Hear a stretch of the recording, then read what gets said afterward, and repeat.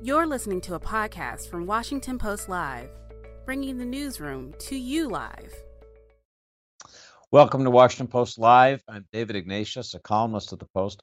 My guest today is Norway's new Prime Minister, Jonas Gahr Støre. Prime Minister Støre has just returned from Glasgow, Scotland, and the COP26 UN climate meeting. He's going to talk to us today about what happened there, about issues of oil and gas production, including Norway's own, and about leadership issues in general in today's world. Prime Minister Støre, thank you so much for joining us on Washington Post Live. Thank you. Good to be with you.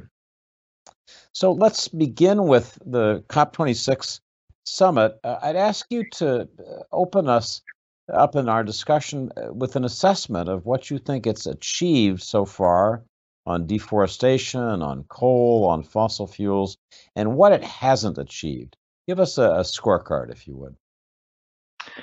Well, thank you for that opportunity. You know, the first 2 or 3 days of this COP was devoted to the presence of leaders, so heads of state, heads of government.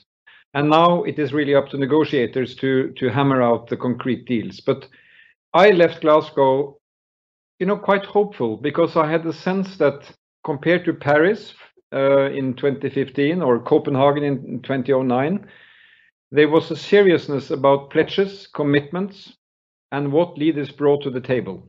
Now, the commitments on cutting emissions, that is a national decision that you have to take according to Paris. And all countries need to sharpen those targets. We have done in this government, committing to cutting 55% by 2030.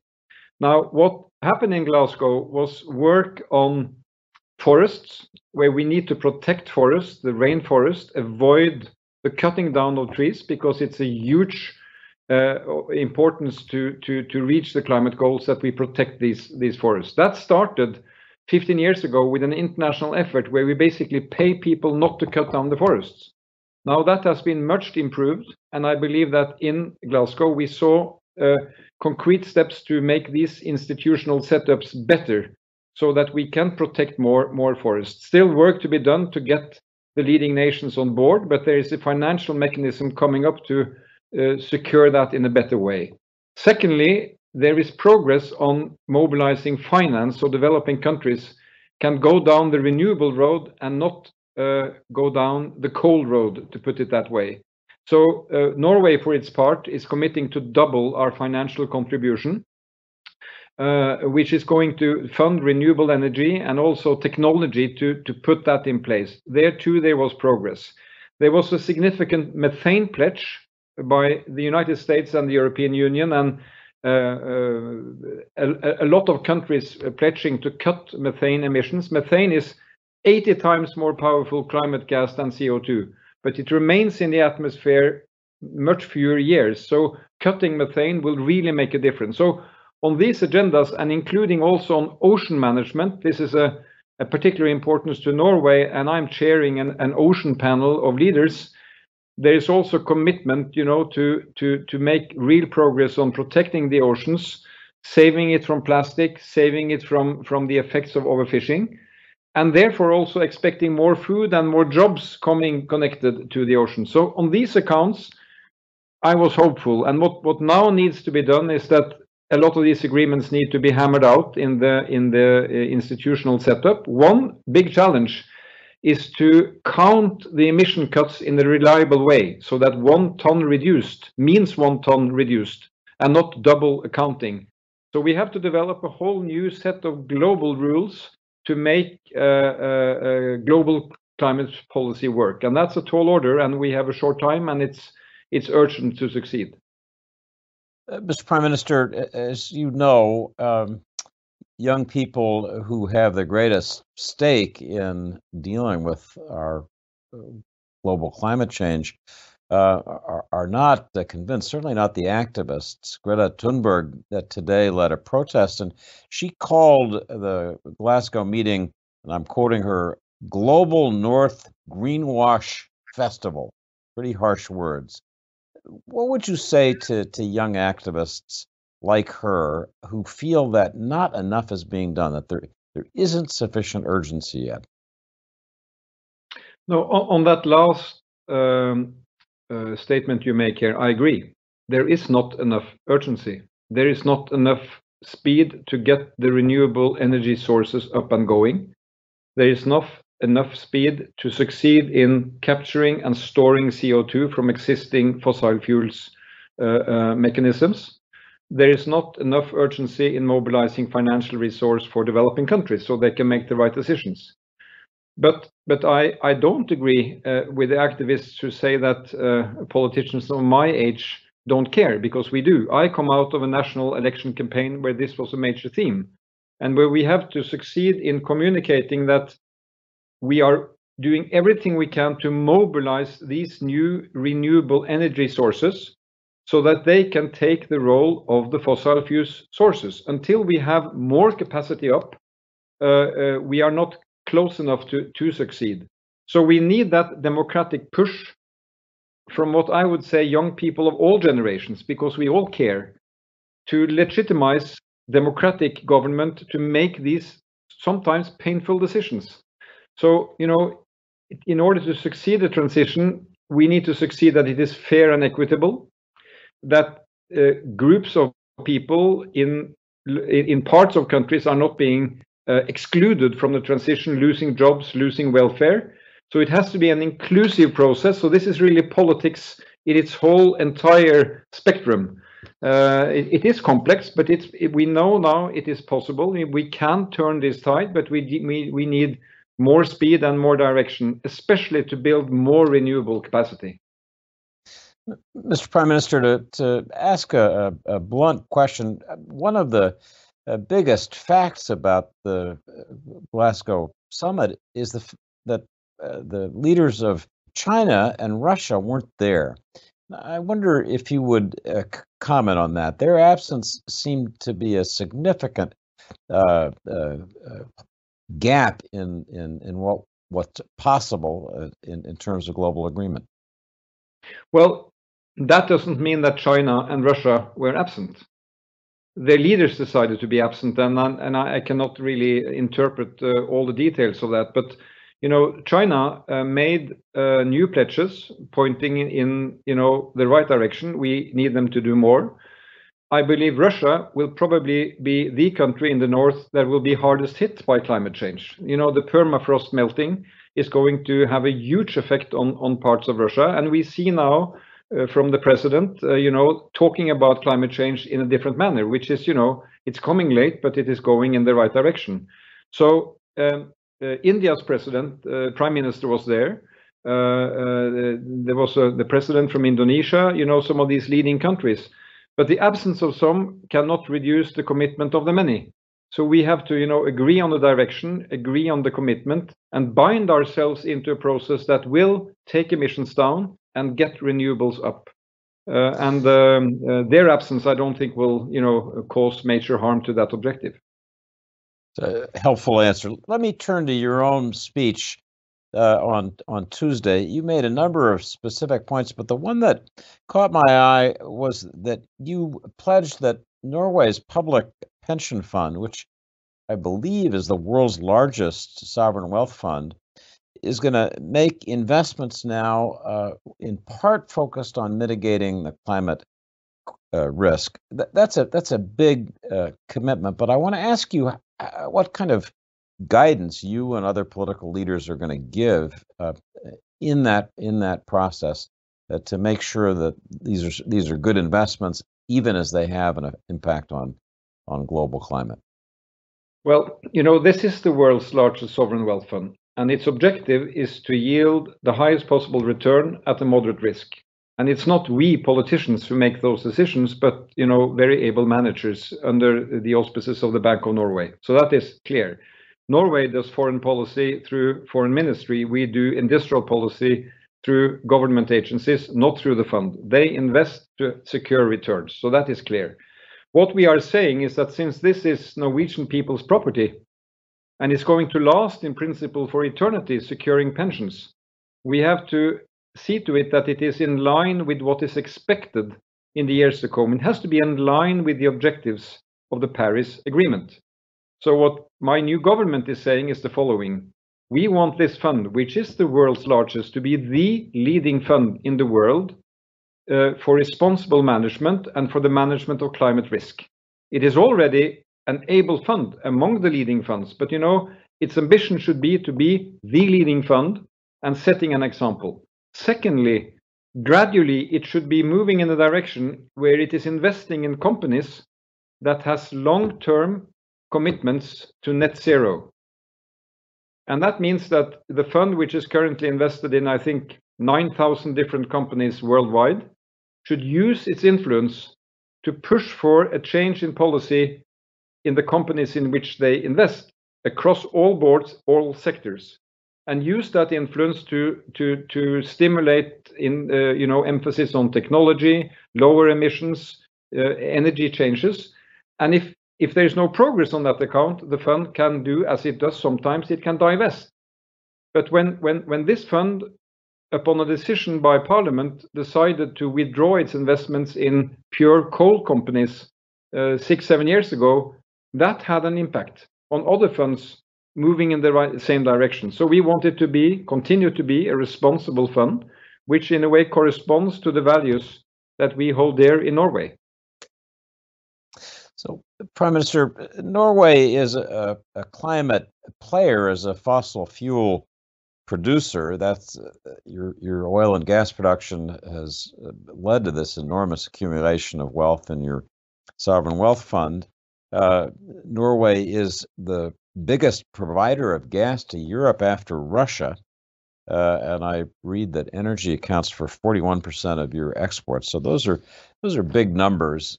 Europe has been suffering a natural gas shortage in recent months and a big price spike.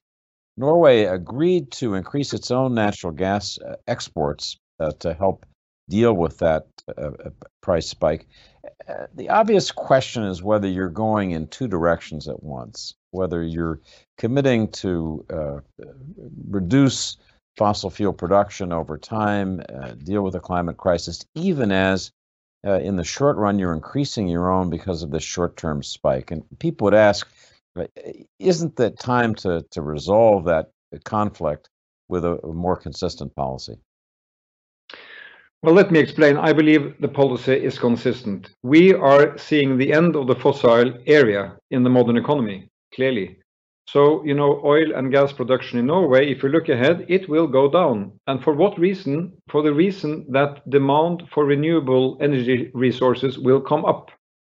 And Norway intends to play a part in that transition because we have, thanks to our experience in oil and gas and industry, we have skills knowing how to develop ocean wind. Floating ocean wind, the most modern technology of creating electricity without any emissions. We have the skills to lead on hydrogen produced by clean green energy.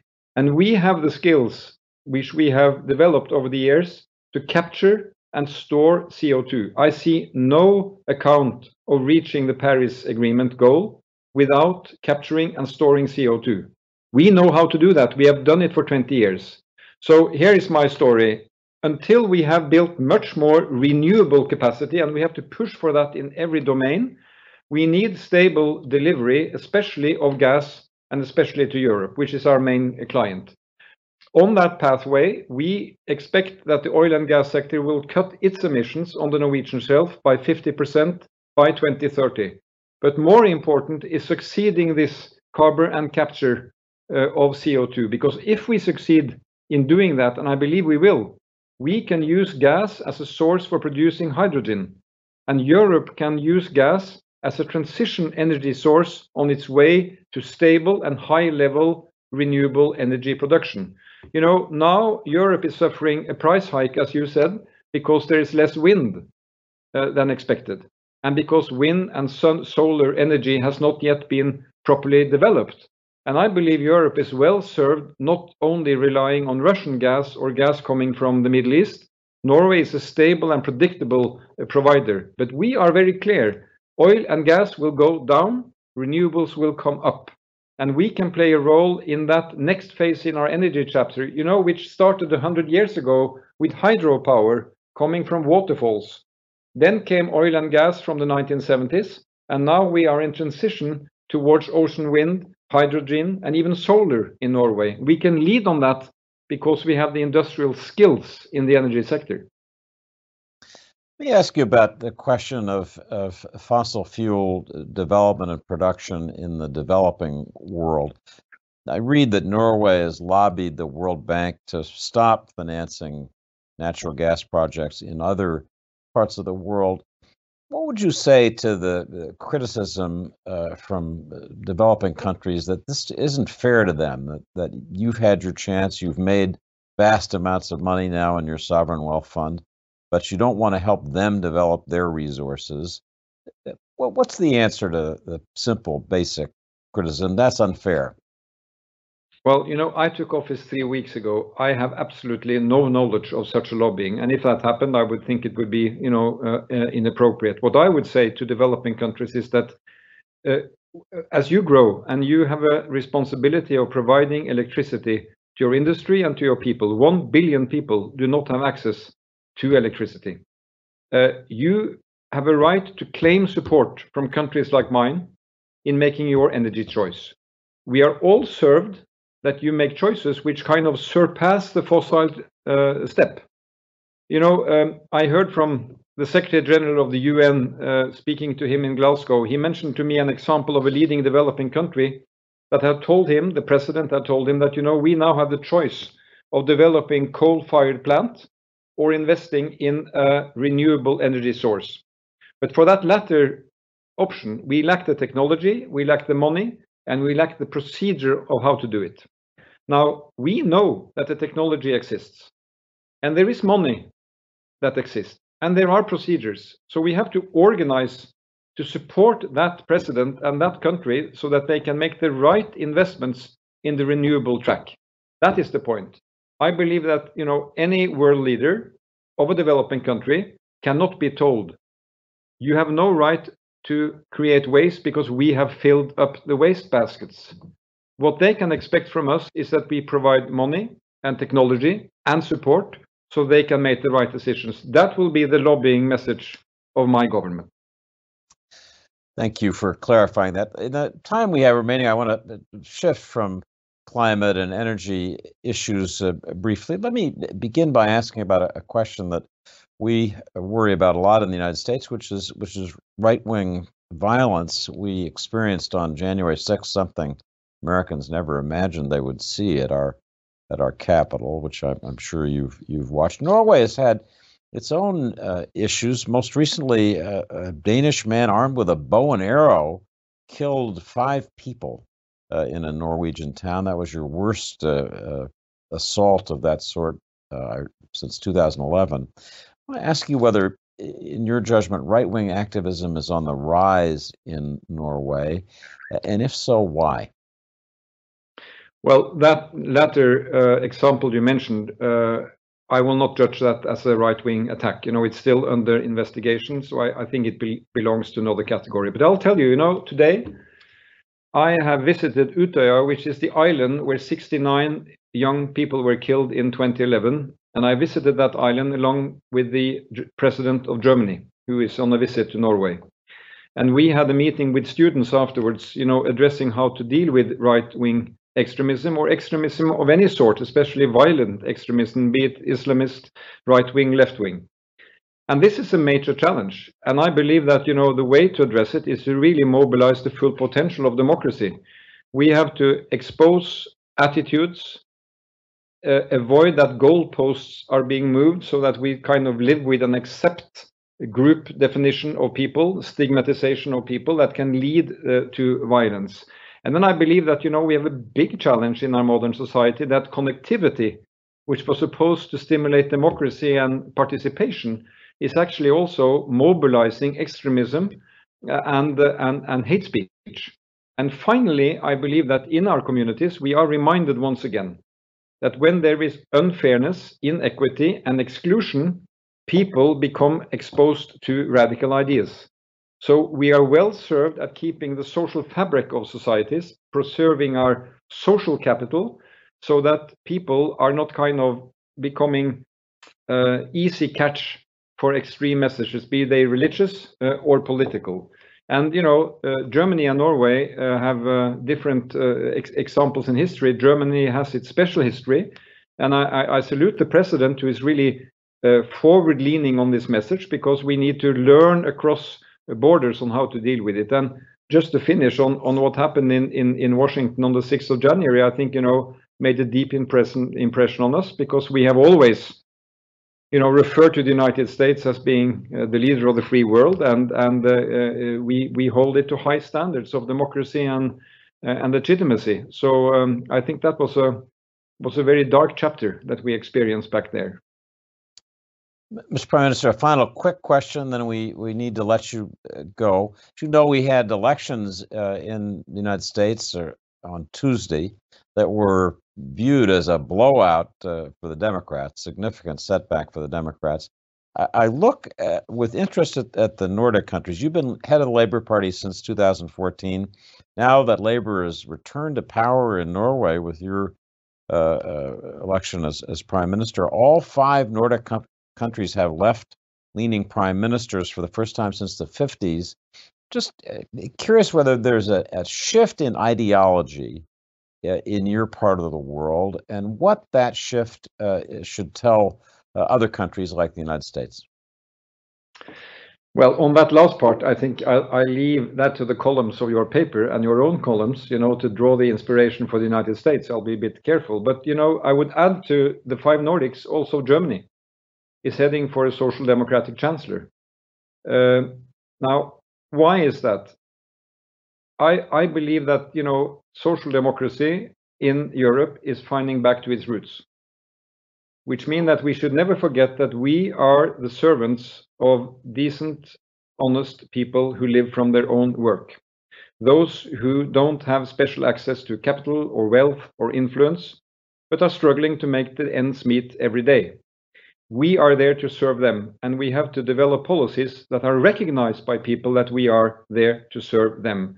Be it in the taxation policy, the budget I propose on Monday will cut taxes for the lower parts of the salary, not continue on cutting the wealth tax for the richest. And also securing this environmental transition towards low emission society in a fair and equitable way.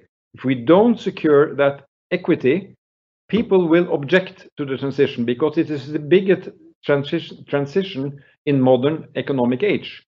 So I believe the lessons learned, if you have countries where the inequity grows out of proportion, you are less fit for meeting the demands of the modern society. So I believe an equitable society that redistributes wealth, invests in health, education, and opportunity, that's the modern solution.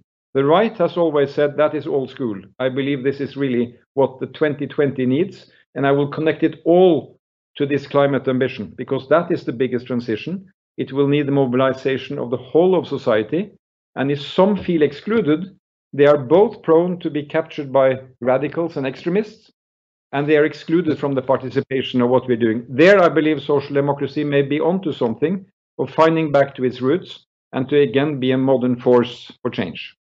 Mr. Prime Minister, we're going to have to leave it there. It's been a great discussion. Thank you for joining us.